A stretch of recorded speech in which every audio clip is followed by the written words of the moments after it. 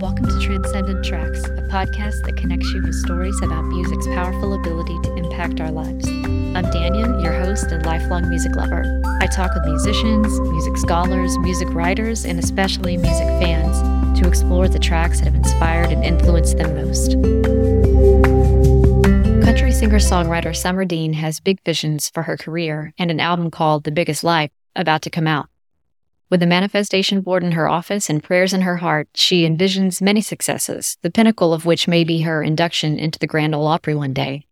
This may sound like a lofty goal, but despite being relatively fresh at the professional music business, she has already made great strides through pure hard work and perseverance. Specifically, Summer has been named 2023 Honky Tonk Female of the Year at the Ameripolitan Music Awards, their Outlaw Female of the Year in 2019, and she's been listed among the 5 female artists creating the future of country music by the Recording Academy. Not bad for someone who left her job teaching school just a few years ago and is about to release only her second full-length album. The album, The Biggest Life, is out on June 16th, and she's on tour all summer. Full disclosure here, this interview was particularly enjoyable for me because Summer and I went to the same high school. She was a couple of years behind me, so the only class we had together was, appropriately, band class. And here's what she had to say. Hey, Summer, thanks so much for coming to talk with me today. I'm really excited to talk about what you've got going on. I know you've got a new album coming out. You have a single that just came out and one that came out recently. So congratulations on that, first of all.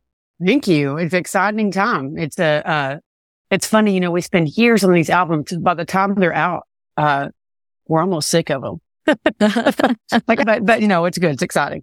So tell me, from that point, let's back up a little bit and tell me about your start in this, right? Because you took a bit of a leap and went from, teaching school, right? Yeah. And to now, okay, I'm out with my second album in what I would say is a pretty short period of time. So you've done well, in other words, but go back a bit and tell me that story if you don't mind. Yeah. Well, I was teaching school because I thought that's what a mom and a wife should do. You were raised like I was, and it just seemed like the right thing to do. My mama was a teacher, so it's like, okay, well, I'll go be a teacher. You can do that in any town, and you have the same schedule as your babies. So that's what I did. Didn't think anything about it. I played music in college, and I always kind of did it on the side a little bit, but I never took it seriously. I didn't think I was good enough, thought I wasn't pretty enough, or whatever, just wearing ourselves down with stupid things.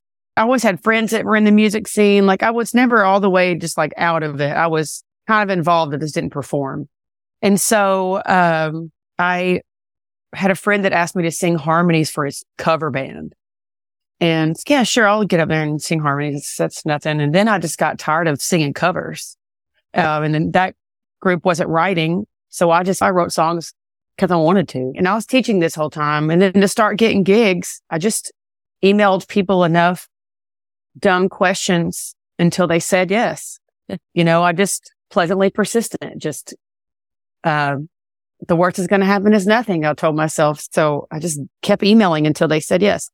And it just moved into getting more gigs and meeting more people and writing more songs till finally I got to where I couldn't do both jobs. And was 39 and thought, like the cliche thing goes, I don't want to die wondering if I want to try. I can always go back to teaching. I can always go find a job. It'll be fine. So I just did it. And it's been great. But I think what has made me go faster a little bit, there's a lot of things I don't have. An age 43 singer songwriter should have. I don't have them because I'm only a 5-year person full time in the business. But I think one thing that's kind of gotten me some things quicker is just having a business mind about it versus an artistic mind. I don't have the goal to be a local artist. I have the goal to go out and work. My goal was to be full time from the beginning. And so I didn't allow for smallness. If it didn't do my career well, I didn't take the gig. I only took gigs that, that's why I did teaching for so long. Like, I didn't have to take every $100 gig. So that, and having a bunch of friends in the industry, that helps. But, it was scary, and I have credit card debt, but it's going to be okay. Everybody leverages on a business somewhere, but you got to think of it as a business for sure. You got to talk to people. You got to network. You got to be someone that's easy to work with. You got to play to the crowd. You have to know that, yes, this is art, but the number one thing that matters on being successful is, can you turn over the dollar? Like, are you an artist that can make somebody money? And if you're that artist, then you're going to be successful, but you just got to figure out how to do that in your own way, so that you're not selling yourself out or anything. Exactly. And I'm wondering, related to that, I mean, you said that you were doing a little singing on the side and you felt you wanted to be a little more creative and start writing your own songs so that you could sing something that you had written on your own. Mm-hmm. But was there a person, a someone, or a something that really influenced you to want to take that path? Or was it just something that just sort of evolved? Yeah, a little bit of everything. I had a friend when I started that allowed me to ask him every dumb question. I remember when I started teaching, I had to ask my mom, who's a teacher, I had to ask her, where do you get worksheets? Like, I don't know the basic things. And I have a music friend in my life that I was able to ask the most basic of questions. You need to know these things. These are the ABCs, and he was the reason I learned things really fast. He was never condescending. He took the time to talk to me. He took time to help me make my first record and, let me mess up and cry. And the first time I ever did vocals in a microphone and hearing myself, nobody likes to hear themselves, and, he made me really confident and taught me a lot. So his name is Will Dupuis, and he gave me a lot of, encouragement, but he gave me the freedom to start. And a partner to start with, instead of just trying to raise some money and figuring it out on my own. He helped me. I mean, I raised the money, but he helped me, just.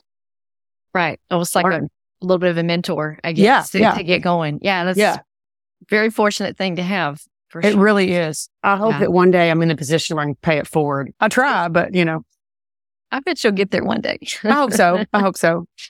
Who would you say are the musicians or the artists that had the most influence on you? Yeah, you have different ones for different reasons, but I remember a specific time in college playing at Joe's Crab Shack every Tuesday, and like having to stop because somebody's table was ready, that kind of gig. I remember my friend Ben, he's from Henrietta, and he was a musician.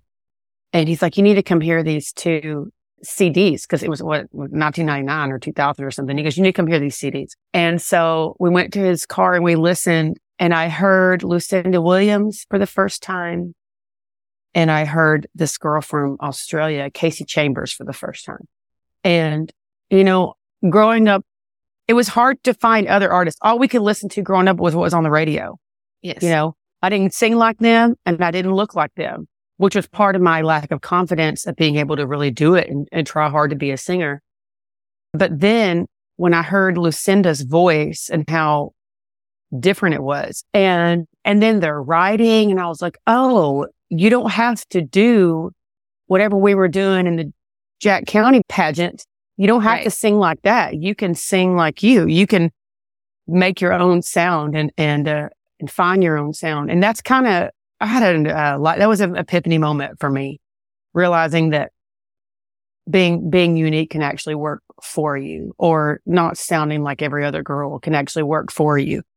And, I felt a lot of encouragement hearing Lucinda's voice and the way she writes.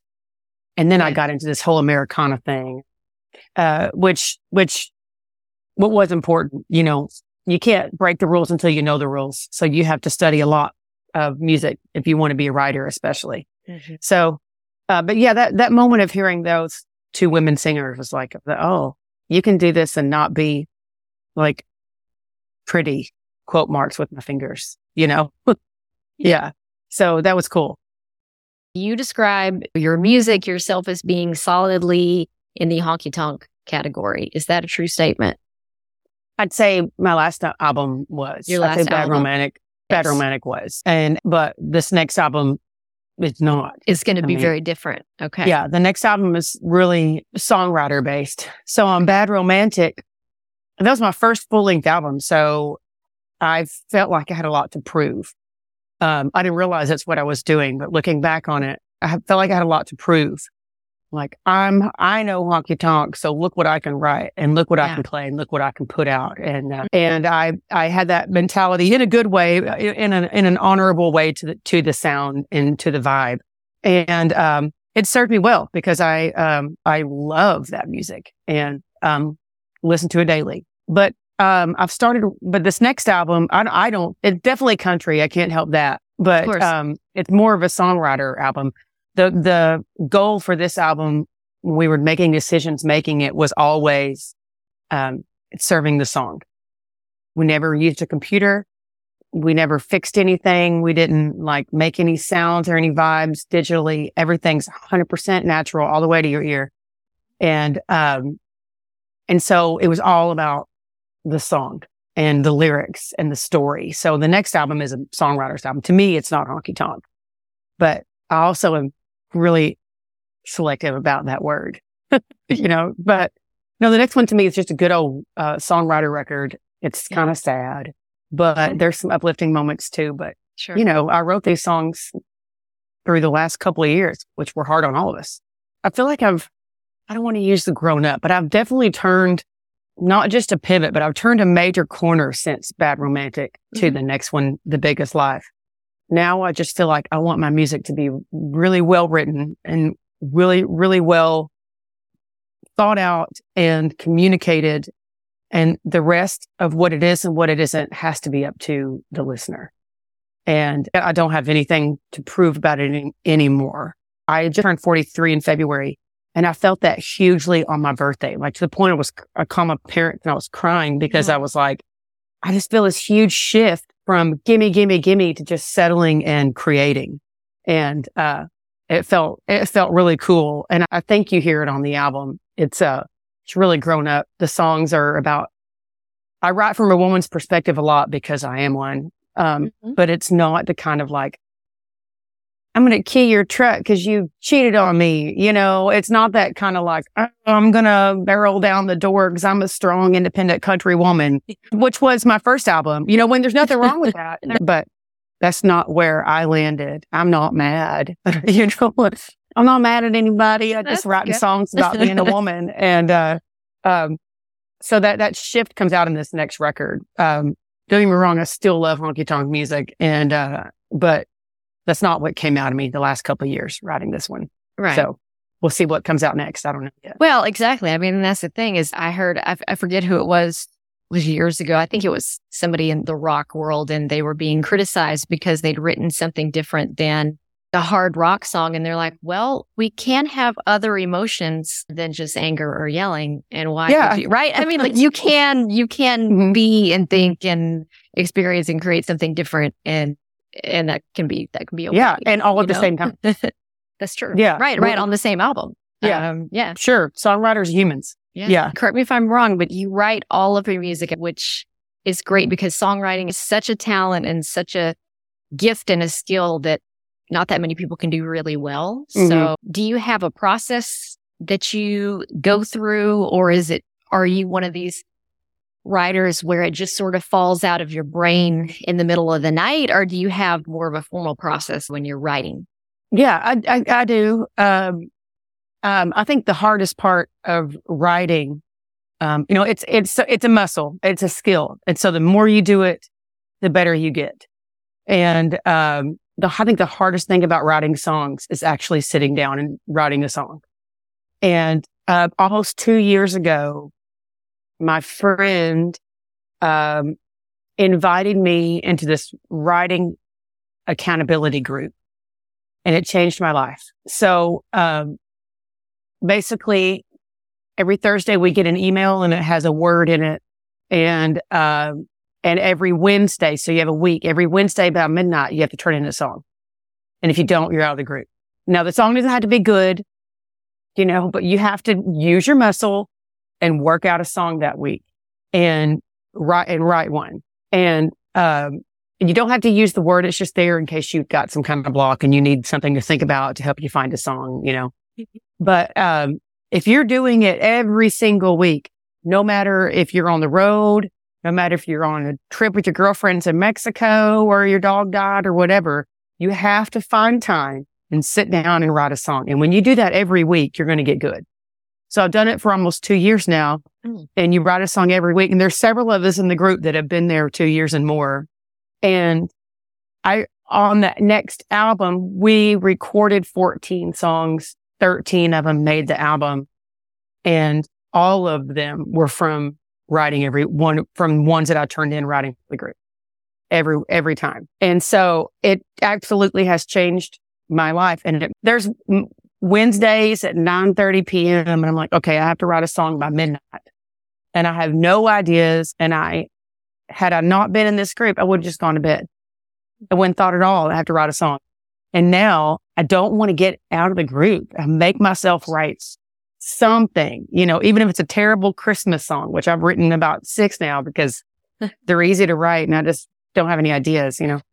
That's for a later album when you have I don't know. Yeah, one day, I don't know. Yeah. So, you know, if somebody's listening that's trying to get out of a rut or, you know, giving yourselves deadline and accountability, anybody can start one of these groups.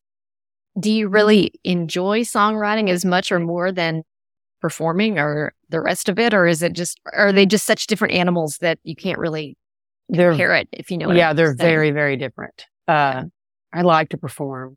I've done it my whole life. And that's really fun.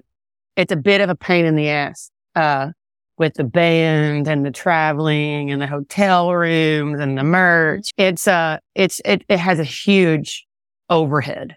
Right. It costs a lot of money. Like when we're on the road, it costs me over $1,000 a day to be out on the road. And then, you know, the van, the trailer, the gasoline, and it's crazy how much it costs to be a performer, but it's really fun. And then, you know, the writing overheads, nothing.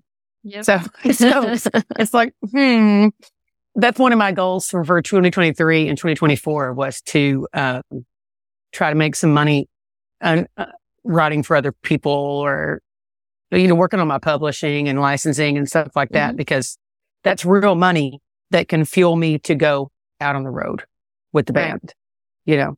So I like it both, but yeah, it's different. I didn't answer your about how to write, like my writing process, but that's okay. We might circle back to it. I don't know. Okay. It's up to you if you want to, if you have something. No, it's just kind of different. I want to say it's different every time, but one thing is that is the same every time is like those Wednesday nights at 9:30 when I have no ideas. I kind of envision this, like my chest opening up and my conscience being open, and I'll go on a walk or I let the universe just completely give me something. Kind of like if you're praying, you're trying to listen to if God's telling you anything. I kind of do that. I kind of just open my mind up and I let something speak to me. Oh, the other day it happened. The word for the week was regret. And I was like, a lot of some country songs are written about regret. I don't want to use the obvious regret. And I thought, well, I have this Dolly Parton book. I'm going to look through pictures of her and see if something just sparks an idea. And I saw this thing and it said lucky. I was like, oh, okay, lucky. All right. So, I went to my Bible and I looked up verses about regret. And I was like, oh, I'm lucky as a Christian that I don't really have to have regrets. I can, you know, pray about my stuff and move along and learn from it and grow as a Christian and know that I'm saved and blah. And so and then I wrote a song. So you have to just kind of let your chest open up and be like, what's around you. So I guess what I'm saying is learning to open yourself up, learning to receive, you know, learning to be aware and receive something that's going on around you. Helps you write a song, helps you get started, you know. I like that answer because I've heard both in talking to people and even like watching and reading other interviews. It's amazing how many times the answer is so similar. Had I hear somebody put it the other day, it was just that I'm just a vessel and something just comes through me because I'm open to it or I prayed about it. It's always like something along those lines Mm-hmm. that people say, and it's just some little inspired thing that happens, which Yeah. I think is really cool, It is. because there is something to that. Yeah. And then, and then some weeks you gotta get something out. You just got this feeling and bleh, there's writing songs and then there's writing good songs. And then I've learned, you got to study your craft. You got to study songs. And like I said a while ago, you can only break the rules if you know them. And I think you can hear that in some people's writing. And we don't know it, but I think what makes a good writer or what makes a song good when we're listening to it is they know the rules and the formula, and a song can follow it and it's a hit, or a song cannot follow it and it's a hit. But you can almost hear when someone knows they broke the rules with it. And as listeners, we don't know that, but we feel it. Willie Nelson's wonderful at it. No one's going to argue that about his songwriting. It's one of those opinions that has become a fact, Yeah. And one thing Willie does so well, which a good writer needs to study Willie and learn how he does this, is he takes this one moment that might be 3 seconds of someone's life, and he creates a whole song about that tiny moment, and he freezes it. And he'll give you a lyric that makes you feel the depth and the gravitas of the moment. And then the next lyric is something light that gives you a visual or physical of the moment. And I think when you're taking a listener in and out of this like one freezing moment, then you're really going to get them. They're going to relate to it somewhere. And so you can't just have an idea and make it rhyme. I think you have to take the listener somewhere. And I think that's what qualifies a real good song versus a song that rhymes. Right. But then, then there's the science of pop music, which is a whole nother kind of writing. Mm-hmm. It's still really hard and it's still pretty genius, but it's, writing hooks is different than writing feelings, Right. and they're both, hard and they take a long time to do.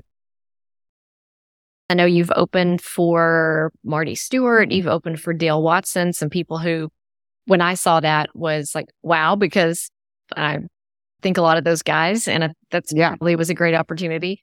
When you did that, in doing that, were you able to talk to them? Did they have advice for you as the more seasoned performers and to talk to somebody starting out like I got you? some stories. I would love to know. Well, let's start with Dale. Dale, he has the Ameripolitan Awards. Mm-hmm. And I'm a member of the Ameripolitan family. And a long time ago, first time I met Dale, he was playing at Jenny's in Austin. And I went with a friend, and Dale's drummer, Mike Bernal, went to Tech, where I went. We're all friends. And, so we went. I didn't know Dale. And of course, I knew who he was, but I didn't know him. And my friend got me up there to sing. And I didn't know Dale. I didn't know how I was going to take this. Some artists are okay with that. Some artists aren't. But Dale invited me up because my drummer friend was like, yeah, she'll be fine. Invite her up. And I sang a song, a Bob Wills song, I think, or something, and sat down. Dale turned around to our drummer friend, was like, who's that? Her name's Summer. He's like, what does she do? He's like, she's a school teacher. And Dale was just like, what? She was great. So we became friends after that, and go to more Dale shows, get up and sing, be buddies. And then just made friends, networked. I networked with him a lot and talked to him a lot, asked him a lot of questions. He was nice about it. And his sweet wife, Celine, was so sweet about it. And, they welcomed me into the Ameripolitan family, and I've won Outlaw of the Year and Honky Tonk Female of the Year. And that's such a wonderful family, and they just champion other people. And Dale and Celine produce that and pay for it out of pocket. Oh, so really? It's pretty amazing that they do that. And so I'm just forever grateful for Dale. And then we have the same, it's all business with the same booking agent. Mm-hmm. So that's how you get on shows with these people. It's all, you're on the same label, you're on the same agent, like it's all business. And Marty So he was playing at the Kessler in Dallas. And it's been said about me, if Summer wants a gig, before I had a booking agent, if Summer wants a gig, you better give it to her because she'll drive you nuts until you give it to her. And so I drove the Kessler crazy. No, I didn't know Marty was playing. Sorry. I knew Leanne Womack was playing. Joe Ely was playing. And so I was driving sweet Diana at the Kessler. I was driving her nuts wanting to open those shows. I bet I emailed her every 48 hours. Can I get on those shows? Can I get on those shows? Can I get on those shows? And finally she was like, okay, Summer, here's the deal. I can't get you on Leanne Womack. I can't get you on Joe Ely, but I can get you on Marty Stewart. I was like, what? You're like, that's even later. I'm even more excited about that. Oh my gosh. And it's like around my birthday. And it's like, Diana, thank you. Yeah. Thank you for letting me drive you crazy. And thank you for giving me a chance, and, showed up, opened for Marty. We did great. I got a standing ovation. It was just so awesome. And Marty was really, really nice. And as far as advice, we were visiting and he's, very, very kind and, easy to talk to. And somebody wore a shirt backstage, somebody in his camp that was an old Marty Stewart shirt and it had a dachshund on it, like riding a motorcycle or something. And Marty was talking about the shirt. He's sitting on the couch. He's talking about the shirt and he goes, Summer, here's you some advice. It's like, and I'm like perking up all the way listening. And he goes, they told me that dog's name is Professor Snugglebutt or something like that, Professor something. And he said, they put that dog on that shirt. And I thought that was crazy. And he said, Summer, that is still the #1 selling shirt I've ever had. He goes, so put your dog on your shirt. Oh, goodness. I thought that was so funny. Okay, well, then we got to open for Marty again. And he didn't remember us from the first time we opened, he didn't remember us, which is fine, And but I told him it was an honor to open for Connie Smith's husband because his wife is my favorite female singer. But I showed up with 2 pedal steel guitars, just me and 2 steels. And I wasn't supposed to show up with anybody. But I just thought, well, I'm not going to ask permission. I'm just going to show up and plug in and see what they do, And I didn't know if Marty would be mad because, we make these contracts and agreements that we will come solo or we will come full band. Like sometimes you don't want more people in the opening band than in the headliner band, Okay. So like if he's a 4-piece, I can't be more than a 4-piece on stage. So a lot of times they're like, no, we just want her solo. She needs to be smaller than us. Mm-hmm. I showed up with 2 steels anyway. And that was probably a bad business move. But anyway, I walked backstage when we were finished and the crowd's still cheering. And I looked at Marty, he was standing there with his mandolin. And I said, 2 steels. Like, what are you going to do? I already did it. What are you going to do? And he said, Summer Dean, the only thing better than 2 steels is 3. And I was like, okay, great. And he told me later, he goes, because you did that, he's like, I'm going to remember you now. I was like, good. You remember Summer Dean with your 2 steel guitars. So we'll see if he does remember. I don't know. We'll probably open for him again and he'll stick a hand out and be like, nice to meet you. Hello. So if you could come up with a short list of favorite albums, what would they be? Yeah. Well, Lucinda Williams, Car Wheels on a desert road. Car Wheels on a gravel road. Yeah, that album. I love that album. I can't get tired of it. Gillian Welch. And let's see. It's hard when we think of like albums as a whole. I mean, it's going to be the obvious ones that everybody says, Redheaded Stranger. And these are the standards for a reason. It's because they're the best. 190 Proof, Merle Haggard's 190 Proof. Mm-hmm. That's that album. Come on. In this digital age, it's hard to think about albums all the way through. You have to really think about that because we hardly ever listen to album all the way through. No, that's true. Putting aside any sort of a thought of an album, are there any other artists that inspire you as a performer or as a writer or? Yeah. Connie Smith and Johnny Bush, I listen to all the time as far as like traditional goes. Mm-hmm. And they're a gigantic influence on me. Okay. Gillian too. Mm-hmm. But gosh, you just take influence from so many places. I was so happy to work with Bruce on this next album because I've taken a lot of influence on his writing. And so, Yeah. But it's funny. It's some of the same on writers and performers as it is albums. Willie, Right. Of course. Isn't it funny how that works, Yep. but there's performing. I mean, talk about performing. I study the heck out of Dolly, and one of the best performers that there is. Her banter, her demeanor, how she is a sex symbol, but also completely wholesome at the same time. How she never once gives her opinion, yet she stands for things.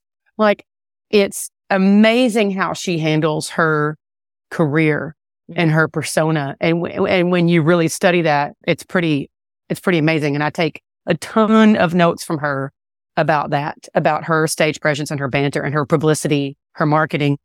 And so I know she is an angel, and she will be standing right next to Jesus when I get there. I know it.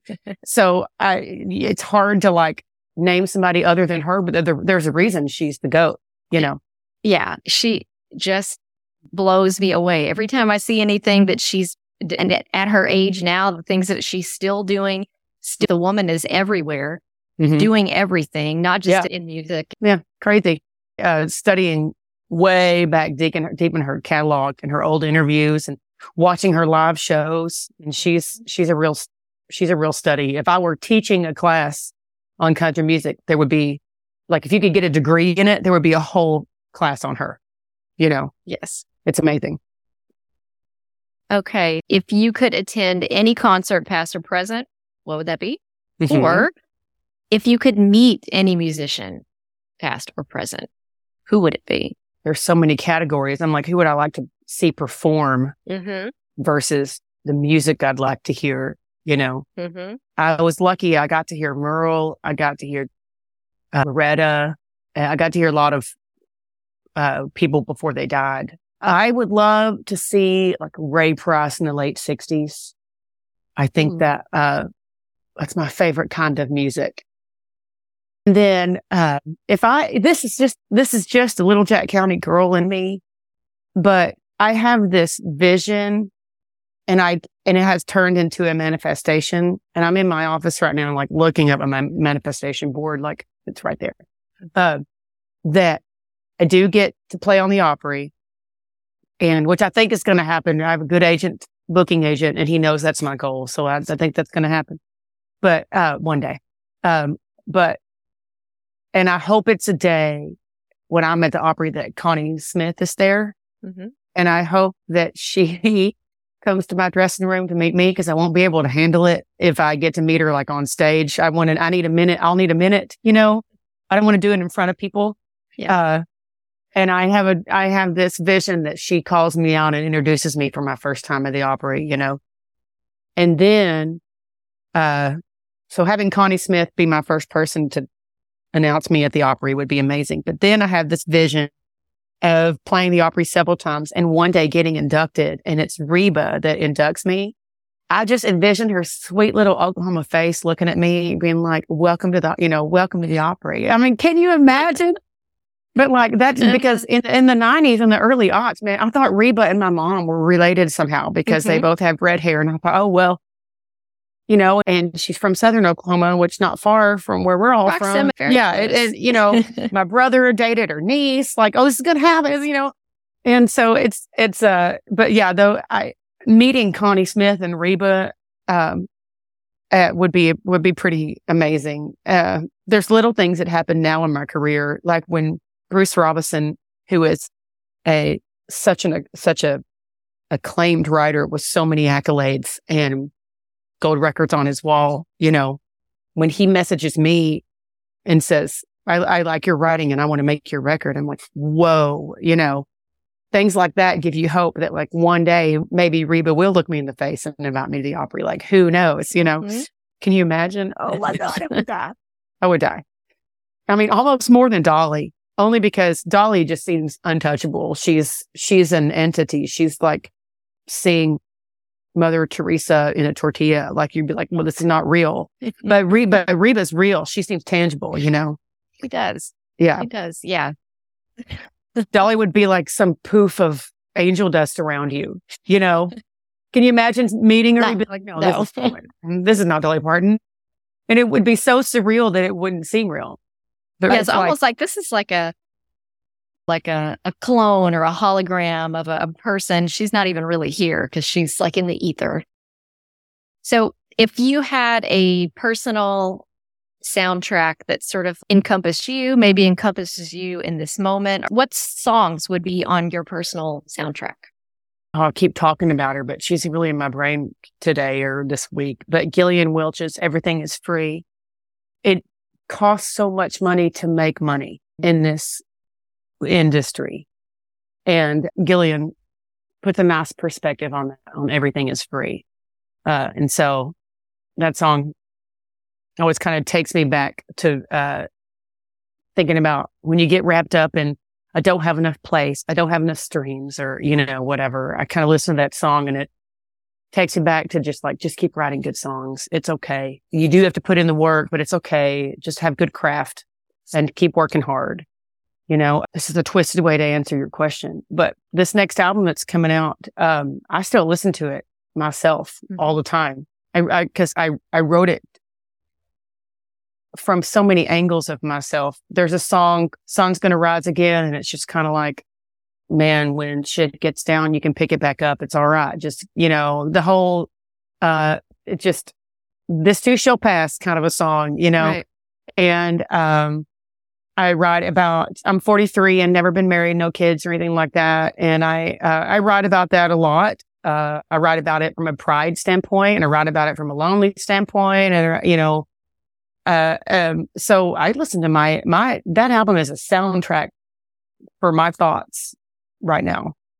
And right now, that's kind of where I am. It's funny.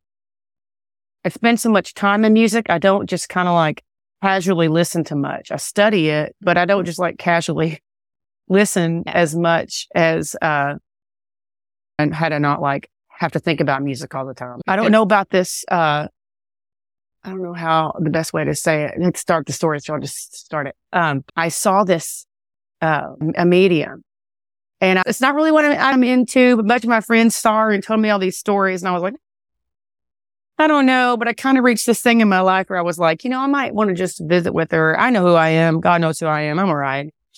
So I made an appointment with her. And the night before, she messaged, she said, you need to set 3 intentions. And she's like, don't tell me your last name. Don't do, I don't want to know who you are. Just set 3 intentions and kind of put those in the forethought of your being and your thoughts and your conscience. No problem. So I did that, prayed about it really hard, and went and visited with her. And I kind of took it as a time to be meditative, and I prayed, and just kind of one of those moments of like just opening up all of my stuff and looking at it. And can't really do that when you're working and thinking all the time. So I laid on there with the crystals and all stuff, all the woo-woo, and she started crying, and she told me, are you writing a lot of songs these days? I was like, yeah, I'm writing a lot right now. And she said, you're going to write a song or songs or something, your album or something that's going to happen. This was about a year ago. And she said, and it's going to matter for women. And she said, women are going to need to hear the songs that you're writing. I was like, oh, okay. That's interesting. She's like, I don't know what's going on, or you're writing one, or you have this energy in you, is what she's talking about. And I was like, she's not prophetic or anything like that, but I don't take it as her predicting the future or her anything. I just kind of take it as her tuning into me and helping me listen to my own thoughts and get in tune with my own energy. And it's so hard to do. And, so I kind of forgot about it and, kept writing. And then I started singing these songs on the next record in my shows, trying them out, see how they sound. And these women kept coming up to me at the merch table, just, crying and relating to the song and being like, oh, I've got to talk to you about this and this in my life and this and this. And it dawned on me, it's like, I wonder if this is the energy that she was tapping into. And then in the studio, there's 2 other girls in the band, in the studio band. And I would do that. So the way Bruce does his record, I just walk in and he's like, what song do you want to do? And I'll start playing, and the band listens to the song and they make their charts, and then we play it and you hear it. That's how the record sounds, really natural. Mm-hmm. And I'd sing these songs and the girls in the band were just crying and being like, oh my gosh, I'm not even in your shoes, but I'm relating so much to what you're saying as a woman. And I was like, okay, yeah, okay. I tapped into it. And so, that's why I still listen to the record. It still speaks to me and speaks to who I am. And I think it speaks to a lot of women. You write about what you know, Right. I'm still nerding out on my own song. I'm proud of them. And they were a gift to me from the universe, and I'm proud of them. And I'm looking forward to women listening to them, and so that we can talk about it and we can start this different narrative of, the typical love song or the typical "you cheated on me, so I hate you" song. There's a whole nother group of women out there that are neither of those narratives. Mm-hmm. And if women can talk about it, then we're going to start a whole other narrative. So I'm excited about that. It's not about me. It's about this, like T-Bone Burnett said, the key to longevity in a career is arrows going out, no arrows going in. And I feel like that's what this record is like, that's that shift I talked about earlier. Like, this is about other women. This is about us as a whole, and songwriting as a whole. So I'm stoked about it. I don't even care really if it does well. That's a lie. I want it to do well, but I'm proud of it either way, Tell me all about your projects that are in the works, this album, tours. Yeah, sure. Well, so first single came out in March, second single, April 4th, third single, May 5th. It's called She's in His Arms, But I'm in the Palm of His Hand. It's really lovely. Takes place in San Antonio in the 70s. And then the album comes out June 16th, and it can be pre-ordered. Vinyl people, this is a handmade album. It sounds really handmade. It looks really handmade. And there is a surprise for everybody on the insert of the vinyl. I'm not going to tell anybody what it is, but you're just going to have to get it. But it's a gift on the lyric sheet that's inside the vinyl. And so pre-sales are up. We're selling albums, and you can buy CDs too, of course, or just listen digitally. That's fine too. It's 2023. We can't complain about it anymore. And then, we tour in May. We're going to tour up, looking at a map right now. Yes, in May, we're touring up Ohio and Pennsylvania and Kentucky and Tennessee, up kind of that direction. Mm-hmm. And then in June, we're going west, kind of Pacific coast, all the way up the Pacific coast and over to Montana and down. And then we come back in July, we're playing Texas. In August, we're playing Texas with official album release parties. Okay. So that's the business. But on my shows and all of our tours and stuff, we post about all of it on our Instagram. And I try to keep up with Facebook, but it's extremely hard. But Instagram is my main avenue. Is there anything that you want to talk about that you want people to know that I didn't ask you? We did, it's a cool thing that we did the album analog. The way Bruce Robinson does it at Next Waltz Records is no computers. You come in, no rehearsals. Came in, I stood there, I sang the song. If we felt the vibe, the band would make a chart, would kind of organically learn how the song goes, and then press record. And that's what you hear. And I would sing it all the way through, and Bruce would be like, well, that was good. Do you feel like you can do better? I was like, well, I don't know. And he's like, well, if you think you can, then we're going to erase this one and you try it again. As a performer in a studio, it makes me, number one, really concentrate. Like, they were videoing the whole time, and all the videos are YouTube, but I don't look good in them because I'm like game faced. I got my headphones on. I'm thinking about pitch and phrasing and trying to do a really good job delivering the song. Mm-hmm. But at the same time, I can't worry about being perfect. I just have to make it a good delivery. And I think when any artist does those two things, you're going to get their best work. And so is it perfect? Absolutely not. But it's very real. And I think that real analog people will appreciate the way we did it. And that's the way Bruce and Next Waltz, that's the way they do all their records. There's no hiding anything, Right. But it's cool. It's cool. And you can hear that. It's neat. And there's plenty of people who appreciate that. Yeah. But that's it. And I appreciate you not so every single interview, which is okay. I don't mind talking about it. Every single interview talks about being a woman in country music. I don't mind talking about it because it is a hot topic and like it gets reads and all that, but it's nice, to just, I don't think about being a woman in the industry. I don't even think there's a good answer. I'm not even really interested because everybody gets asked it and I watch them just like, I've said it. I don't know what else to say kind of thing. There's two women that have answered it really great. And one of them is Nikki Lane. But somebody asked her one time, is it hard out there being a woman in this industry? She said, I sell a lot of albums and I support myself, strut around on some stage in some really short shorts, selling out the venues. So no, it's pretty great out here. Yeah, that's a good great answer. Like, no, I'm doing wonderful. Thank you very much. And then the other one is my friend at the rancher. And she said what I said a while ago. I don't think about being a woman in the industry. I just wake up, get the job done every day. And I think that's the main thing to me. It's like, no, I'm not thinking about, as a woman, I really want to do this. As a woman, I want to write this song. I'm just doing it. Thanks so much for listening. Be sure to follow or subscribe in your favorite podcast app to stay up to date on episode releases. And if you have a friend that you think might enjoy this show, please share it with them. You can find links to episode resources in the show notes. Thank you again for joining me for Transcendent Tracks. I'll see you next time.